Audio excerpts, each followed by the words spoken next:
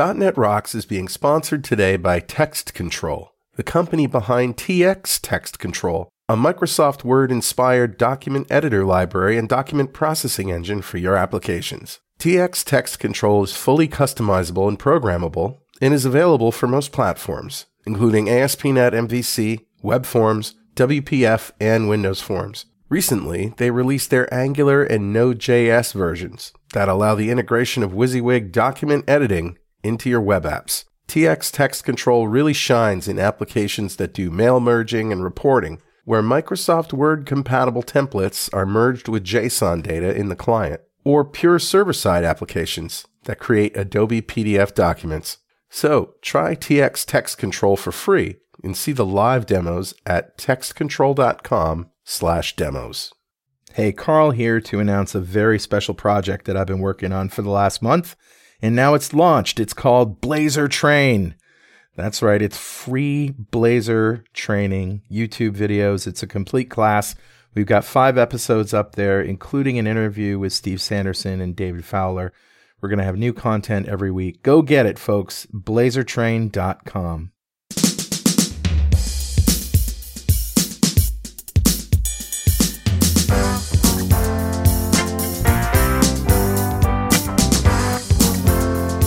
Welcome back to .NET Rocks. This is Carl Franklin. And this is Richard Campbell. And we're still on lockdown here in the United States and Canada. And, you know, I guess you're probably on lockdown too, come to think of it, wherever you are. How you been, Mr. Campbell? You holding up? Yeah, things are pretty good. British Columbia, of all of the provinces, has done really well for being one of the epicenters. And there was a great study that came out just recently that said that really the only thing we got lucky that it was when our spring break was. That our spring break came after shutdown, so the kids hadn't gone away for the spring break. Where in Quebec, where it's much worse, they didn't do the shutdown until kids were already on spring break, and so they went to Florida and they went all over the world, and then they all came back. Some of them with the disease, and so the situation in Quebec is much worse. We just got lucky in some respects, but. We're down to single-digit cases. Wow, that's great. Good to hear. We're, I don't know what's going on in Connecticut, but right now we sort of seem to be in a lull. But like you probably are noticing, the weather is good, and everybody just wants to go out, and they're not wearing masks, and it just makes me nervous. Well, and outside seems to be okay. It's when you need to go into a store or something, right? Right. You need a mask.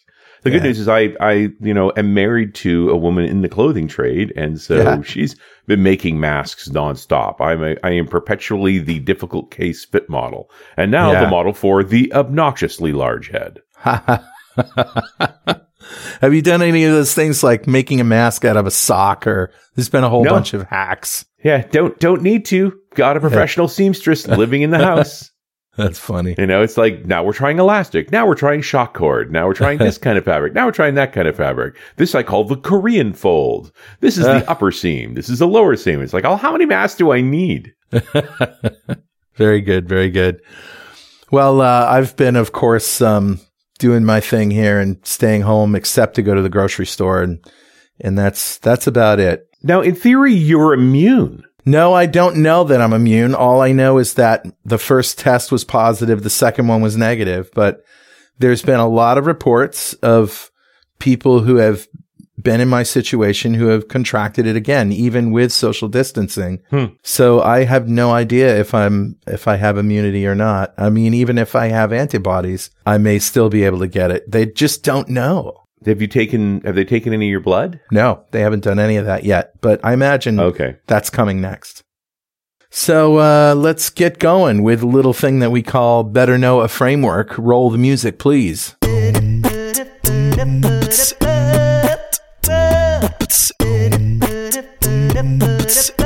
right, dude, what do you got? Well, speaking of Blazor, I wanted to share a couple of things, actually, but the first one is a new series that I'm doing, sponsored by DevExpress, called Blazor Train.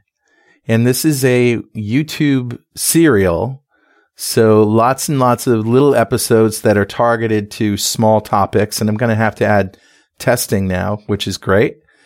But there are some that are pre-recorded and some that are recorded live, with a live stream and then edited. And that's all happening at blazortrain.com. But what I really wanted to share was I just found out, I guess this just went up on the 11th of May, that a tutorial that Daniel Roth put up there that shows how to use SignalR with Blazor WebAssembly. Interesting. And so SignalR is as we may or may not know, is the sort of magic secret binding sauce between using Blazor server and the browser that sort of makes the whole Blazor server model work. But if you want to add your own hub, you'd have to do that. If you can't tap into that SignalR hub in Blazor server. And in Blazor WebAssembly, there is no hub in the browser. So one of the options when you create a Blazor WebAssembly application is to make it hosted. So in Visual Studio, you can add an ASP.NET Core web server application, and that hosts your API controllers and all sorts of things, and any server side things that you want to do with that client are a lot easier when it's hosted in the same space. So this tutorial shows you how to add a SignalR hub to that, and then add the SignalR client to the WebAssembly application. And there's even a little tutorial that shows how to make a little chat window thing. So it's all good stuff, man. It's always the chat window example though, isn't it? That is the canonical SignalR sample. Yeah. I use SignalR in other ways. Like I use it to synchronize CRUD operations between clients so that, when a CRUD operation happens, the other clients get notified, and then you can do what you want. You can refresh data, depending on where the user is. You can notify them that, hey, Richard just updated this. Do you want to refresh? Or you have some awareness that you can do something about it. Yep. So that's what I got, man. Know it, learn it, love it. Who's talking to us? This is a very apropos comment to just what we were talking about, too. This is from episode 1622, which was about a year ago, February of 2019, when we talked to Steve Standers and Dan Roth, sort of the state of Blazor conversation we had with them, which we actually recorded at NDC London. And admittedly, that's a year ago. Yeah. So this comment is doubly interesting because of the thinking at the time, a year ago. Yeah. This is from Cowgley, who says, another great show, but I'm a bit confused here. Razor components, is that a real thing? Client-side C# using WebAssembly, or just ASP.NET Ajax reinvented for MVC? Because if it still requires a web server, then it doesn't sound very interesting to me. The whole point of modern scalable website is, as I see it, to have just static files on a CDN and serverless REST APIs like Azure Functions on the back end, and then all the smarts in the client, right? That's the way Cowgley's thinking. Right. If it doesn't need to be super scalable, there's things like .vvm and other approaches to avoiding client-side code. Yeah. And at the time, Daniel responded with, the Blazor component model will ship with .NET Core 3 under its updated name, Razor Components. In .NET Core 3, we will support hosting Razor components on the server in an ASP.NET Core app with all the UI interactions handled over a SignalR connection. Blazor is the client-side hosting model for Razor components, where they run in the browser on WebAssembly Blazor, and support for running on WebAssembly won't ship in .NET Core 3, but we expect to ship it sometime afterwards. Which is a good description of what's actually happened, right? And a year ago, I think people were wrestling with this whole server-side versus client-side Blazor thing, because nominally, server-side is not really Blazor per se. If you see as Blazor as WebAssembly, there's no WebAssembly involved there. It's Razor components. Right. But the component model got wildly popular. And so, everybody wanted to jump onto that because it felt good. It felt right, especially coming from a web forms perspective. But it's interesting in turn, if Cowgley's push is on this sort of disconnected model where I have a smart client that then can reach out to a server and fetch data as necessary, which, you can do that in Angular, you can do that in Vue, and so on, to do that with WebAssembly Blazor. The SignalR part seems like a complicating feature because that's fundamentally a connection you're maintaining to a server to get quote unquote real-time updates. Yeah. So if you're all about the scalability, that's kind of an issue. Sure is. So it is interesting to think through because even a year later here, when obviously a lot has happened and it seems like WebAssembly is finally coming true. we still have to discuss what are we using Blazor for and what is necessarily good for, because that pure scalability model, the alternative to the JavaScript frameworks that says, hey, all the smarts are in the client and I'm just calling services to fetch data. Right. Doesn't seem to be the default for WebAssembly Blazor. Yeah, that's true. It's a whole new world, man. Yeah. Don't know that it's a good thing or bad thing. It's just a thing. It's just the way it is. So, Cowglee, thank you so much for your comment. A copy of Music Code By. It's on its way to you. And if you'd like a copy of Music Code By, write a comment on the website at .netrocks.com or via Facebook, because we publish every show there. And if you comment there and I read it on the show, we'll send you a copy of Music Code By. And definitely follow us on Twitter. I'm at Carl Franklin and he's at Rich Campbell. Send us a tweet. It'll give us a wasm-gasm. Nice.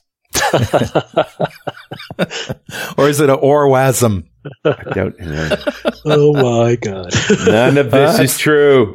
That's how we're starting on this Monday afternoon. There you go. That laugh you heard was the voice of Egil Hansen, and he is our guest today. Egil started tinkering with computers at 12 years old. Sounds familiar, eh, Richard? Vaguely. Although you were probably 2. So not 10, but okay. Where he tried to get his 386 running at 16 megahertz with 1.5 megs of memory to run Wolf 3D from DOS. What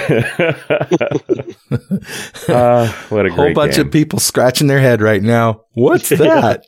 Yeah, that's the Unreal Engine before it was Unreal. Right. Indeed. And it was so scary for a 12-year-old to play that game, but it was also fun. And now it's real Unreal. Yeah. Since then, Egil has developed using everything from HTML, CSS, and PHP to PL1 on IBM mainframes, SharePoint, C#, and Blazor. Egil now works as managing architect at Netcompany and has spent too much of his free time, according to his wife, during the last year to work on bUnit, a testing library for Blazor. His biggest career achievement is having an answer accepted on Stack Overflow in competition with John Skeet. Yes! Stick it to the Skeet. Oh, yeah. And if you go look at Stack Overflow, my Stack Overflow profile, I think over half of the points I've accumulated is from that single answer there. And of course, John's answer was much better than mine, but I was like 5 minutes before, and I think mine was shorter, so it got accepted. So, wow. Yeah. Awesome. Doesn't happen very often. No, I don't think so. So what's different about Blazor in terms of testing than anything else? The only thing I can think of that comes to mind is if people don't use code behind. Yeah, well, so if you want to test a Blazor component, what does that actually mean to test a component compared to testing a regular a business service or some other type of, just a plain old C# objects? And I started down asking that question about a year ago myself because, as a big TDD aficionado, I wanted some way to test a component library. I was sort of playing around with building for Blazor at that time, and there wasn't really any something out of built in to Blazor that would allow me to do that. So the thing you run into when you want to test your Blazor components is that you have to render it somehow, because you could in theory just say new my component and new it up, but then you don't have the output of the component. You just have the instance of the component, and the component model in Blazor is sort of works around a component being rendered and producing some markup output, and you don't get that if you just new up the component. So I sort of started digging into the whole rendering pipeline in Blazor and trying to figure out how to hook into that to sort of get the markup out of a component to be able to sort of assert and verify that it is as I expect it to. And so that's sort of the first step, and that's why you need a little help to test your components. And that's what bUnit tries to do. Yeah, I see that now. I mean, thinking about it, you're testing UI code, and so you really have to see how it renders in order to determine whether that was updated. I guess, the common mistake that a lot of people make is not calling state has changed when necessary. But that's sort of that's when you get a little bit deeper into it, where you want to sort of be able to a little bit emulate what happens when you actually browse to a website that runs Blazor and have the component output rendered to screen, and you click around on buttons and navigate to other pages, and the whole life cycle happens. And we need a way to emulate that without using something like Selenium, which the Blazor team is actually using to do their end-to-end testing, because we want something that, instead of running a test in 1 second, maybe runs it in milliseconds instead.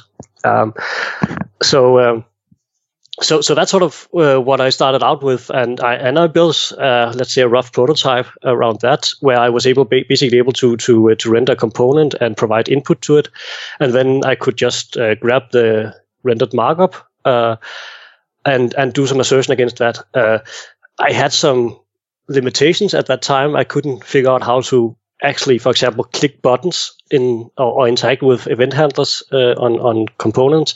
But Steve put out a prototype for a testing library he was working on at the time, or a prototype for just writing unit tests for Blazor, where he showed us how to sort of do that. And that sort of elevated what I'm doing with bUnit into a whole different level, where you can basically do almost everything you want to do, except actually run the JavaScript that you might sometimes invoke from Blazor. So that means that you are basically able to do almost as much as you can with Selenium if you ignore running the thing in a browser, but still have a much more responsive test cycle.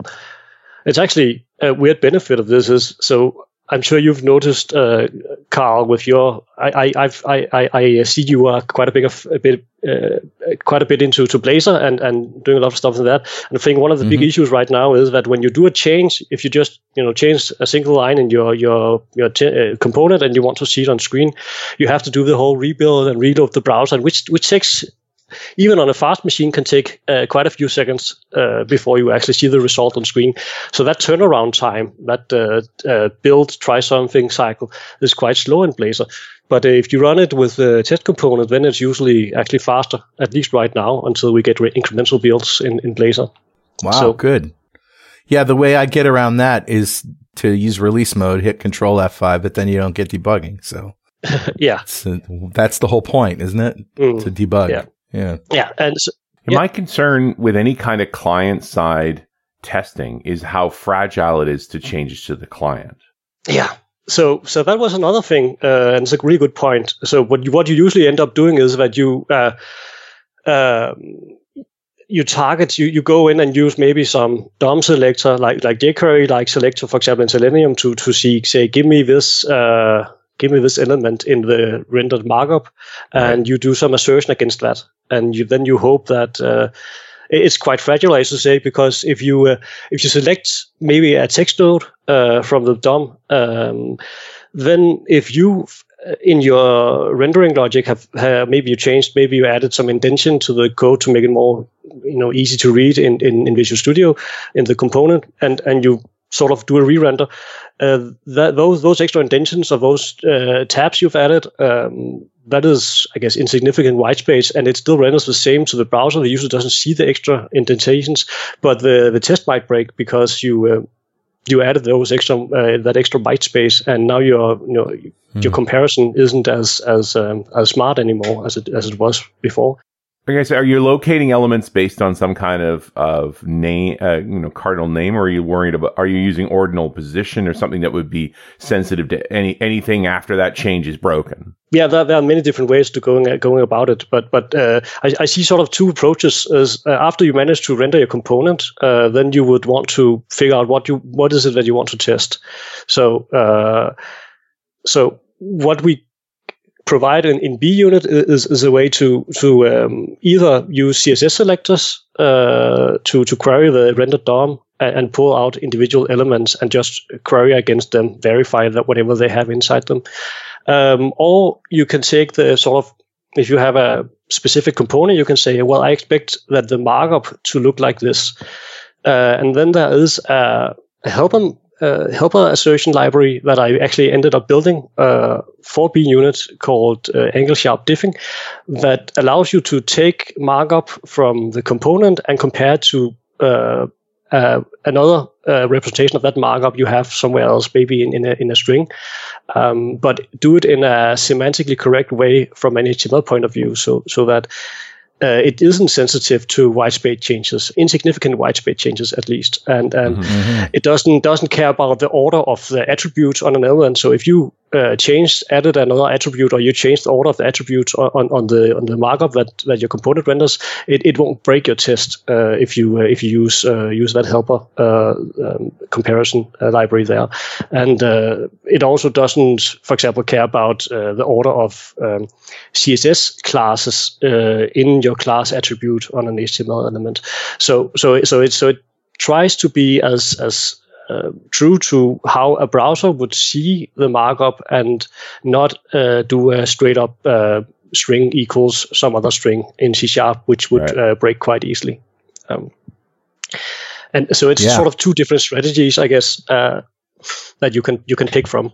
And why wouldn't you just use Selenium? I mean, in the end, you're still rendering into the browser engine. Like, it's a good tool. It is, but it's I don't have much experience with Selenium other than what I've seen is that it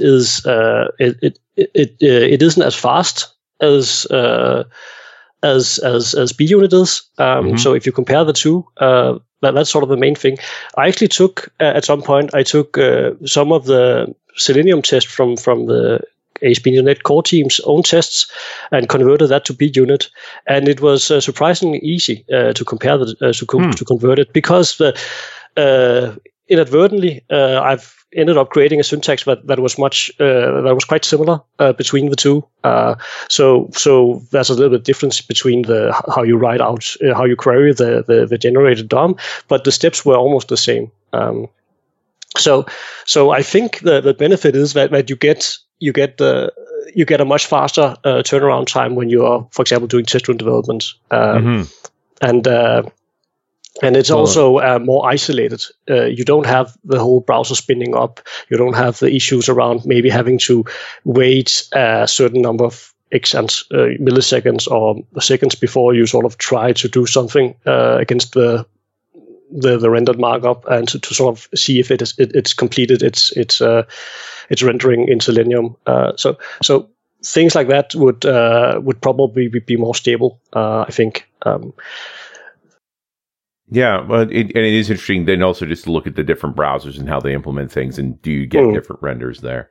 Yeah, but there is definitely a downside to it. So if you want to do that end-to-end test, where you sort of have network thing going on as well, especially if you're doing maybe not just client-side Blazor, but if you're doing server-side Blazor, then you do have a signal-R connection between the server and the client, and when you are using JavaScript interrupt, which I actually think, which is a sort of a common mistake that we tend to see in I think in Blazor components, is that people assume that, similar to, I guess, which as you know, that as soon as you go out to the network, all the different fallacies around network communication and that is instantaneous and that it never breaks, and all those classic distributed network problems. All these lies we tell to ourselves. Yeah. It works on my machine, so you don't think about it when you're developing, because you have a very, very fast local host network with yourself, right?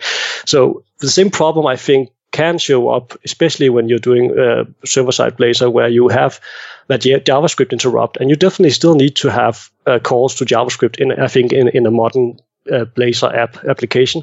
But you will that thing that there can be communication problems where that call from your JavaScript interrupt in C# to JavaScript, or the other way around, doesn't go through, or maybe takes 100 milliseconds or 200 milliseconds, so there's some issues there. So when you're writing tests in bUnit, you would normally want to mock the JavaScript connection, the JS interrupt logic that is in Blazor. You would mock that out just like you would if you were writing some sort of business a domain class that has a dependency on network service somewhere else, you wouldn't want to have that in your unit test.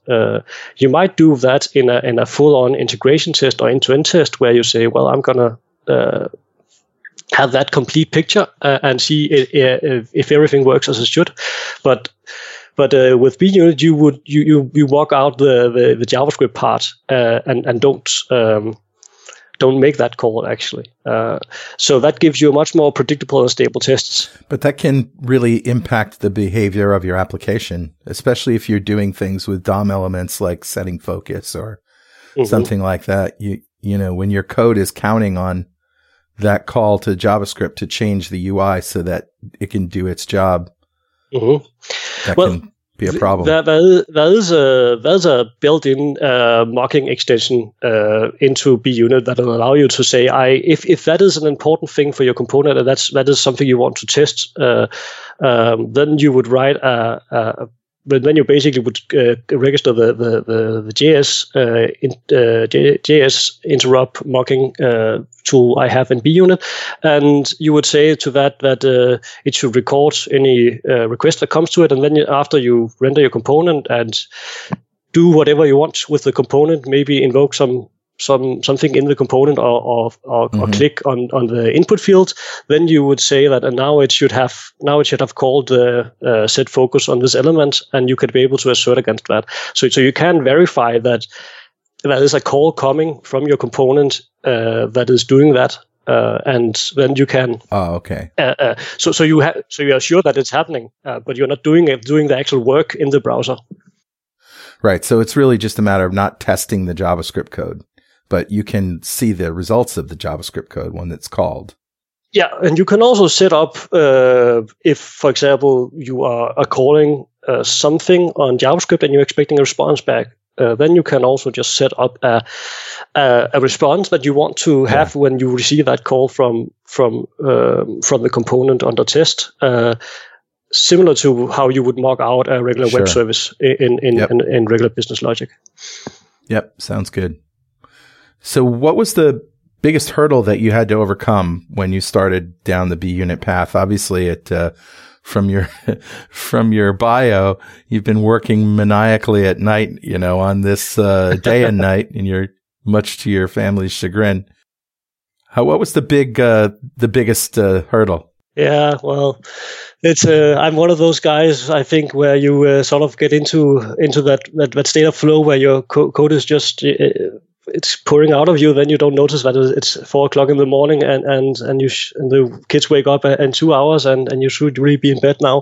But I think the biggest challenge was to sort of get really deep into and it still is to get into the deeper parts of the rendering pipeline in Blazor. Right. They're doing some pretty advanced stuff there, and sort of understanding everything. And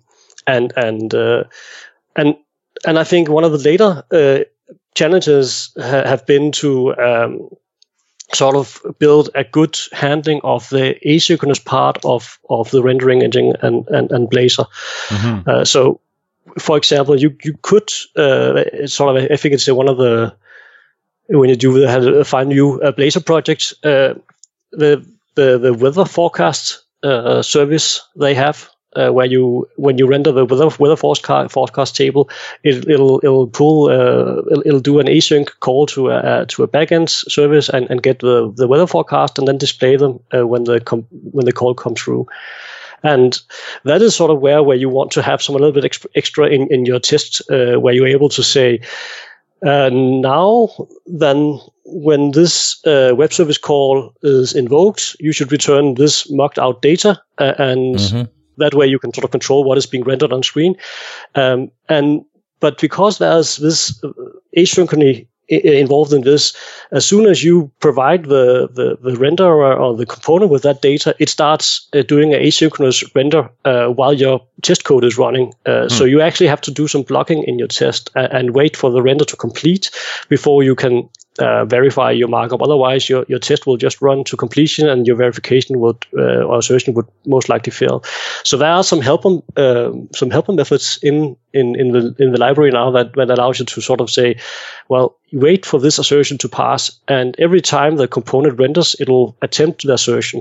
So sometimes in the more advanced cases, you would maybe have 2 or 3 asynchronous render cycles before the markup you expect of the state of the component is what you expect it to be.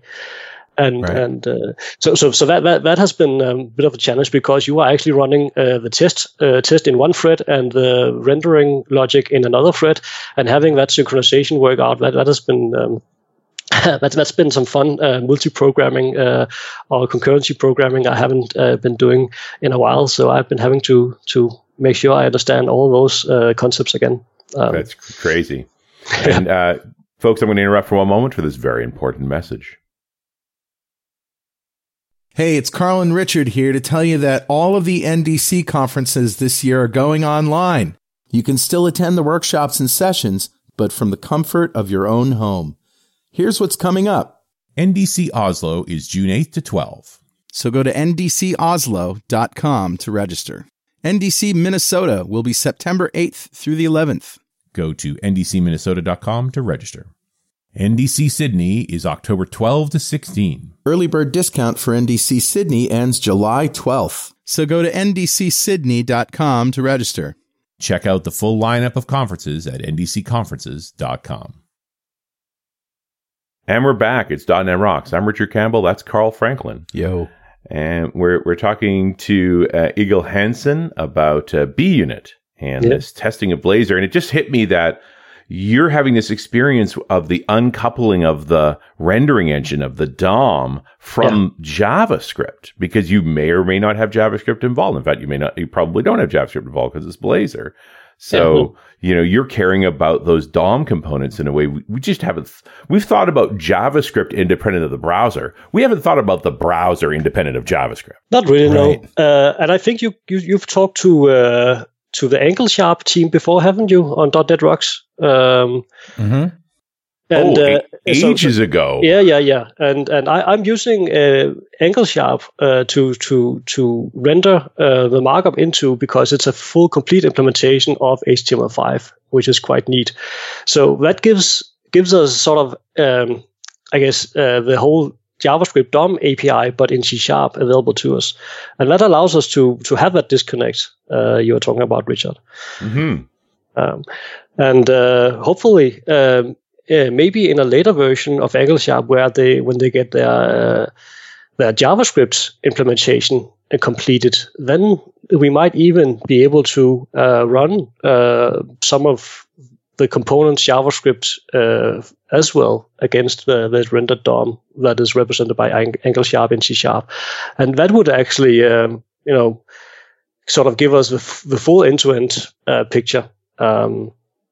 So that's maybe a future thing. Well, I think we're also, I'm just thinking in terms of you are seeing the seams, the implementation differences of the different browser makers against these various rendering engines. So, I'm just wondering if you've done a lot of testing of your testing framework, which is hilarious to me. Yeah. We test the tests.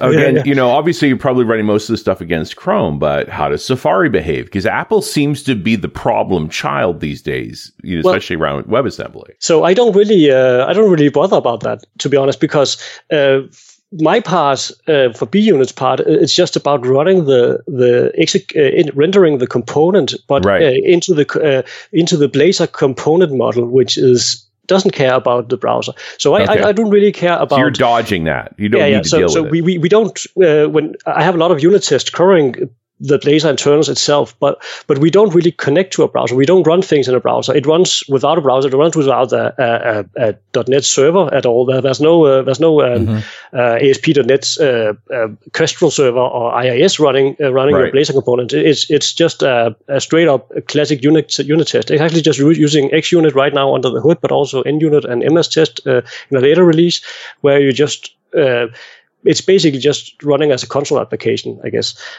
the normal process would be maybe, for example, you're building a component library internally for your company, and you have a designer give you a design guide and say, this is the markup you need to generate, and this is the CSS, and this is the JavaScript you need to use to make it all go or work nicely. Or maybe they just give you the markup and CSS and say use Blazor to make it make everything interactive, and they tell you this is how it's supposed to look.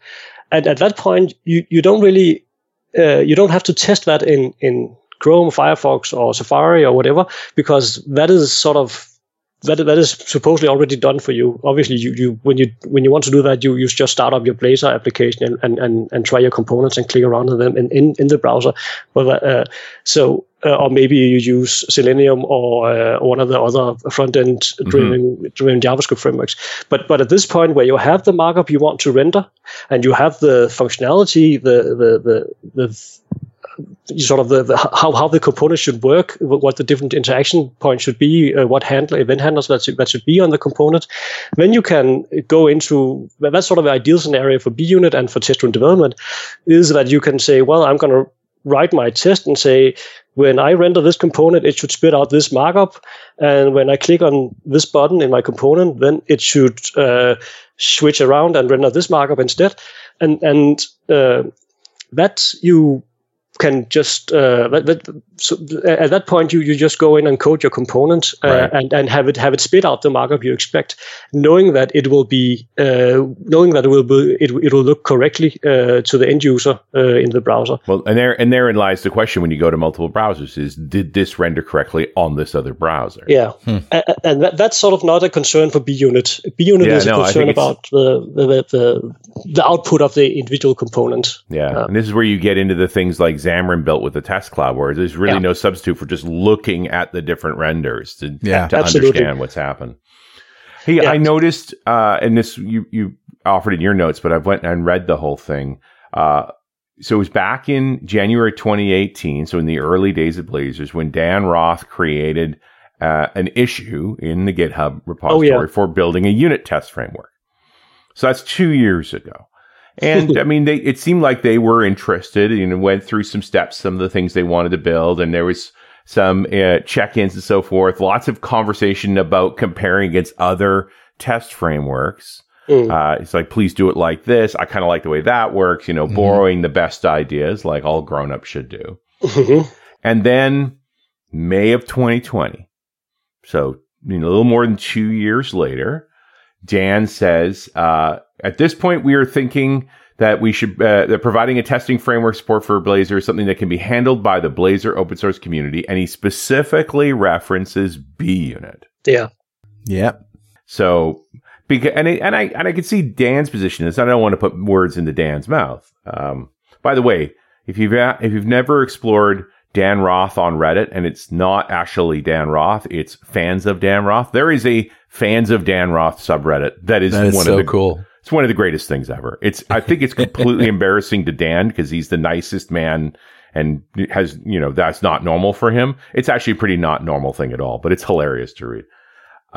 That's awesome. I didn't know. Oh, go, please. I'll have to find a link and add it to the show notes. But it was. I have been talking on and off with Dan for a couple of months to sort of know where they were going with this, because obviously I was putting a bit of time into this, and if they would, release their own thing, I would be a little bit out of business, I think, because absolutely, and it's fair. It's fair because that's the default for I think most .NET developers in the ecosystem here is that when Microsoft comes out with something new, especially if there's not something extremely well used in the community, then other projects sort of fade away a bit. I think XUnit is an example of a testing framework where Microsoft actually, at least for ASP.NET Core, started using XUnit instead of MS Test. So there are examples where they or JSON.NET from Newtonsoft. But in most cases, you would be out of business. And hopefully you would contribute to that project now that it's open source.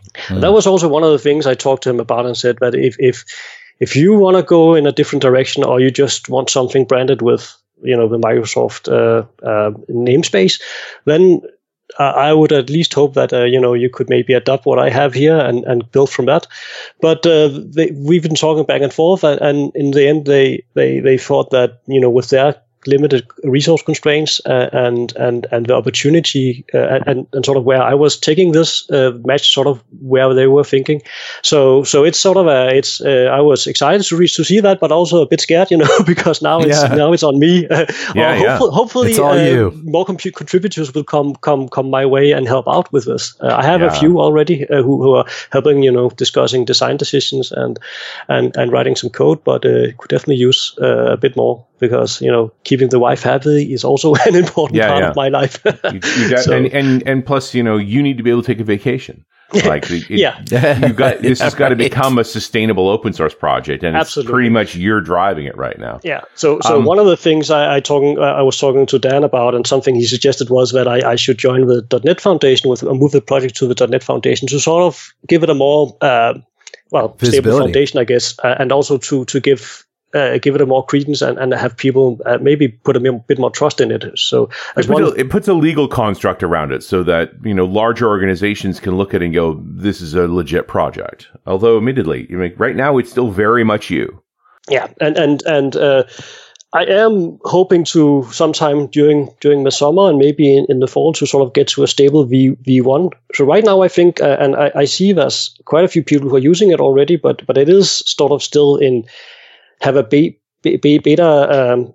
stamp on it, which means, I guess, that APIs could change as we continue to evolve it and learn about things that are hard. In general, I really want to build a library that is sort of, I think, like Mark Sieber would put people into the pit of success, and when you just go into a unit test and write render component and give it a type of component you want to render and maybe pass in some parameters, you sort of fall into that.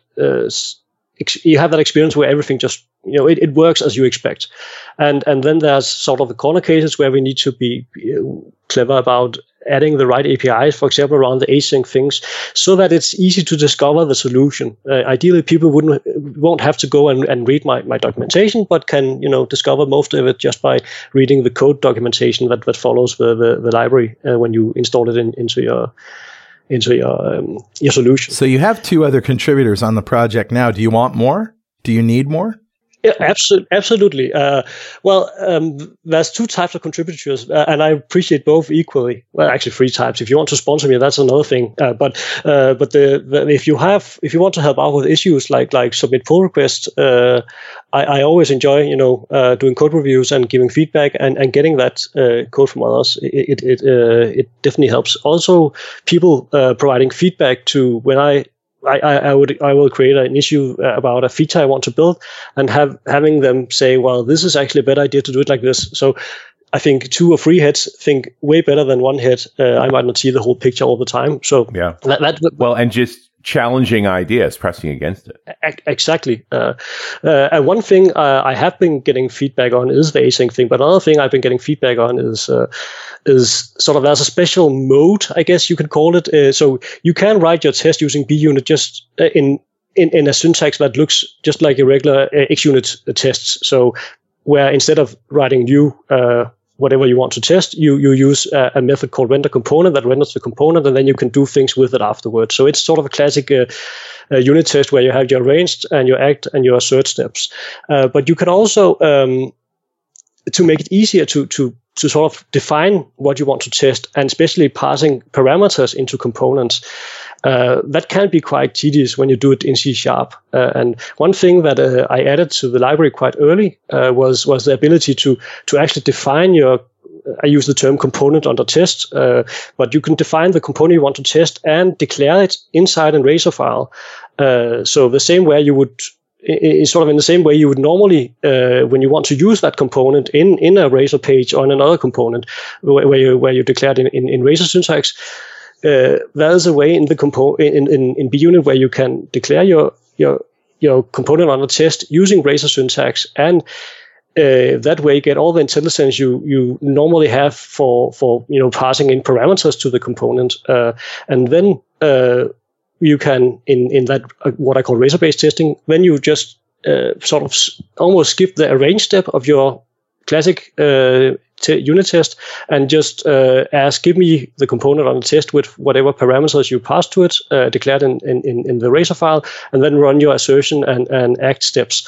And that works because we can have C# in our Razor files. So the C# logic that actually asserts against the component on the test is placed inside the same Razor file. And that's another thing I've been working on with the help of the author of XUnit, which I can't remember his name right now. I'm embarrassed to say, but he helped me sort of create a custom XUnit test runner that can detect these Razor tests inside Razor files. So it's a much more natural way to defining sort of the tests you want to do that way. And it also opens up other possibilities of doing snapshot-like testing that you might know from, for example, Jest in the React ecosystem. But there are sort of some features that are getting closer to be stable now. With the next release, I will be putting out, actually, hopefully tomorrow or something. It's Brad Wilson you're talking about, right? Yeah, exactly. Yeah, he was very helpful in giving input and a code review of my attempts to hacking into the innards of XUnit to get this to work. And it turns out that XUnit is built in a very nice and extendable way. So all my hacks sort of went away when he started helping me out, and now it's just a pretty nice. Brad has been down the path before. He would save you that pain. Exactly.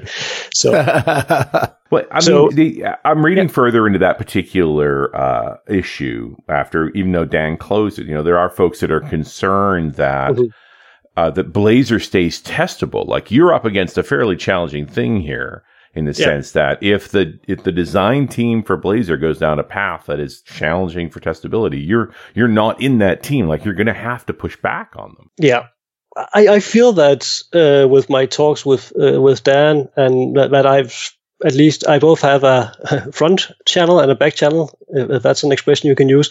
I think it's a very good description of it. Yeah, but he said it was fine to email him, but also just raise an issue in their ASP.NET Core repo and ask questions if there's something I can't figure out how to do, or if there's things they're doing, we can definitely provide feedback. I'm not afraid of it. So they've always been planning to have a good testing story around Blazor from the beginning, and I think that's evident by the fact that Steve did his prototype back last fall. But it's sort of a matter of resources right now. Obviously, if I just stop showing up on GitHub and don't do anything, they will probably reconsider, or maybe somebody else will pick up the mantle and continue building something in the community. But I don't think it's their intention not to be testable at all. I think it's quite the opposite, and so I wouldn't be worried about that. And right now we are at a place where you can test that at least if you're doing sort of the regular C# based test and not going into the Razor based testing I talked about before, then it works quite well. It is very close to being stable, I think. There are some things that could be more elegant, I think, when we get a bit of feedback on the API. But overall, the core functionality of rendering a component, being able to trigger event handlers on Blazor components, and being able to read the response of the rendering of a component and looking at the component instance if you have any thing on the component you want to assert against, all of that is already possible. So I don't think we are missing anything. Obviously, with the new features coming out in the .NET 5 timeframe, where they also that is sort of they for the Blazor WASM, which is going final here, I think around build time. They haven't changed the underlying Razor component model. That's going to be the same and has stayed the same for Blazor Server and for Blazor WASM, which also means I haven't actually had to update anything around how bUnit renders components, because it's the same. Yeah, I was going to ask you exactly that question. Like, I'm kind of staggered at this idea that the same testing framework would work the same way, whether you were doing server side or client side. That's astonishing to me. Well, remember, Blazor Server has shipped. But it's because the model is so elegant. It works in every even if you are rendering to, in theory, the bUnit right now is split up in the next release will be split up into sort of a core part and a web part and an XUnit part, and hopefully I'll be able to add an NUnit and an MS test to sort of have built-in support for those testing libraries as well. But I could also add a bUnit.mobile, which would have specifics that understand the Xamarin mobile bindings for Blazor, because the underlying core Blazor component model is the same for all of those technologies.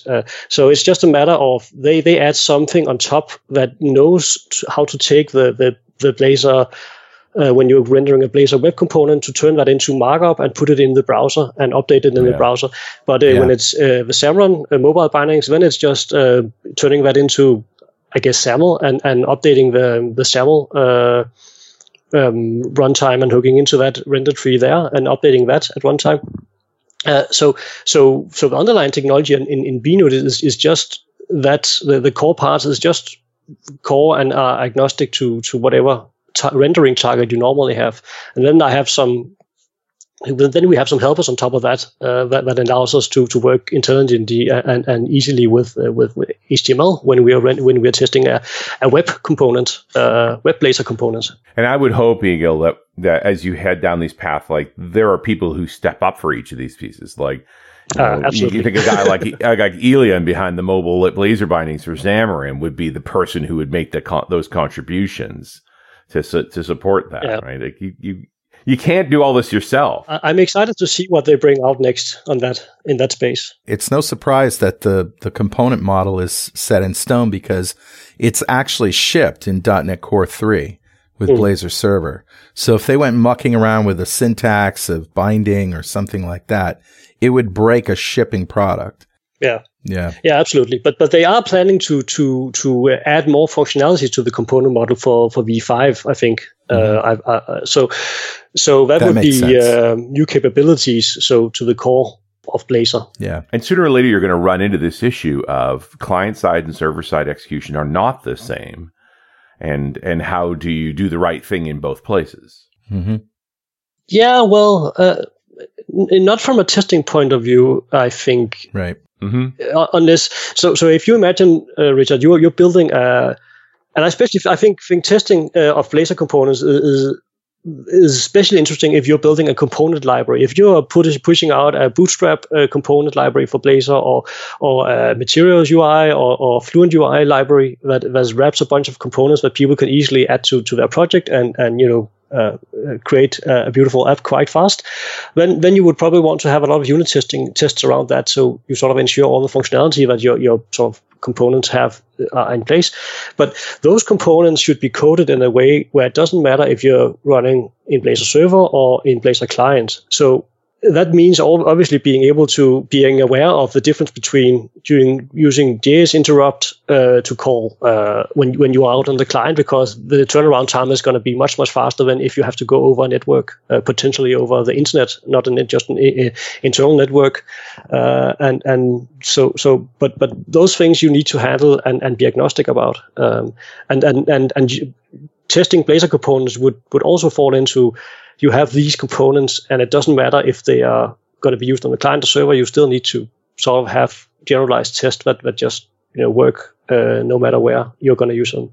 But the only things that I can see being a problem, you could probably mock out. But the things that are different are what's in the environment itself, not the component model. The component model is going to stay the same. But if, for example, the component is requiring a service that you need to add in the environment, in your startup, configure services, and it's there on one and not on the other, then you'll have a problem. So, or the JavaScript, as you said, the JavaScript has to be the same on both platforms, but that's not part of the component model. No, absolutely, and you're completely right. And that's sort of where they thought about that, I think, because how you get access to those things in Blazor is either through a cascading value, or through injecting services into your components at runtime through as you say, through the startup, for example, where you configure your services. And those services will either be specific to a client-side Blazor or to a server-side Blazor setup, or you would have a third leg, which would be your tests. So that's also maybe if I can leave the listeners with a plea. If you're building a Blazor component library, and I have had some issues being raised on the bUnit repo where people have been trying to write tests for their components that are using another third-party component library, but that component library wasn't really. It had maybe requirements to, for example, to inject services that the components require. But those services weren't easily mockable, so you couldn't replace them when you're running your test with a mock of something. But bUnit in general allows you to, before you render your component, you can go in and register any services that the component or the components inside the component you're testing might be depending on. So you have that ability to sort of do that whole setup phase for each test and just register the things you need. It could be the mock.js runtime. It could be the navigation manager, for example. If you want to test that when you click on a link, you go to the right page, you can sort of mock that interaction out. Or it could be authorization, or it could just be whatever. If you have a component that receives, for example, the weather forecast service, that you could also which you inject through a services, then you can just replace that with a mock, and then you don't have the real web service call to somewhere else.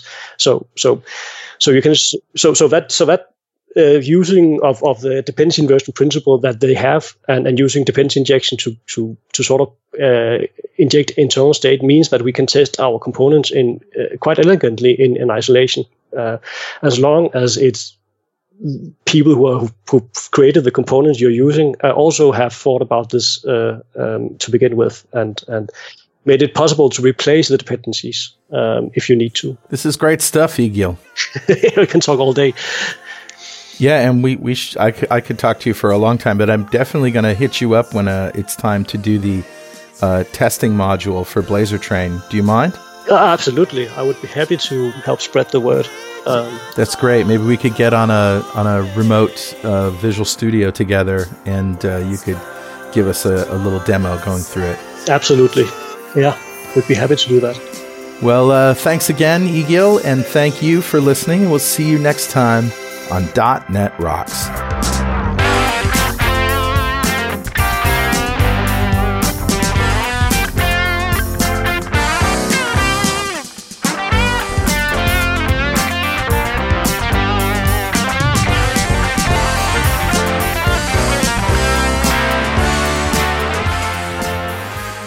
.NET Rocks is brought to you by Franklin's Net and produced by Plop Studios, a full-service audio, video, and post-production facility located physically in New London, Connecticut, and, of course, in the cloud. Online at pwop.com. Visit our website at dotnetrocks.com for RSS feeds, downloads, mobile apps, comments, and access to the full archives going back to show number 1, recorded in September 2002. And make sure you check out our sponsors. They keep us in business. Now go write some code. See you next time. Got transmitter banned by the FCC. Yes, I'm a toy boy. Life is hard.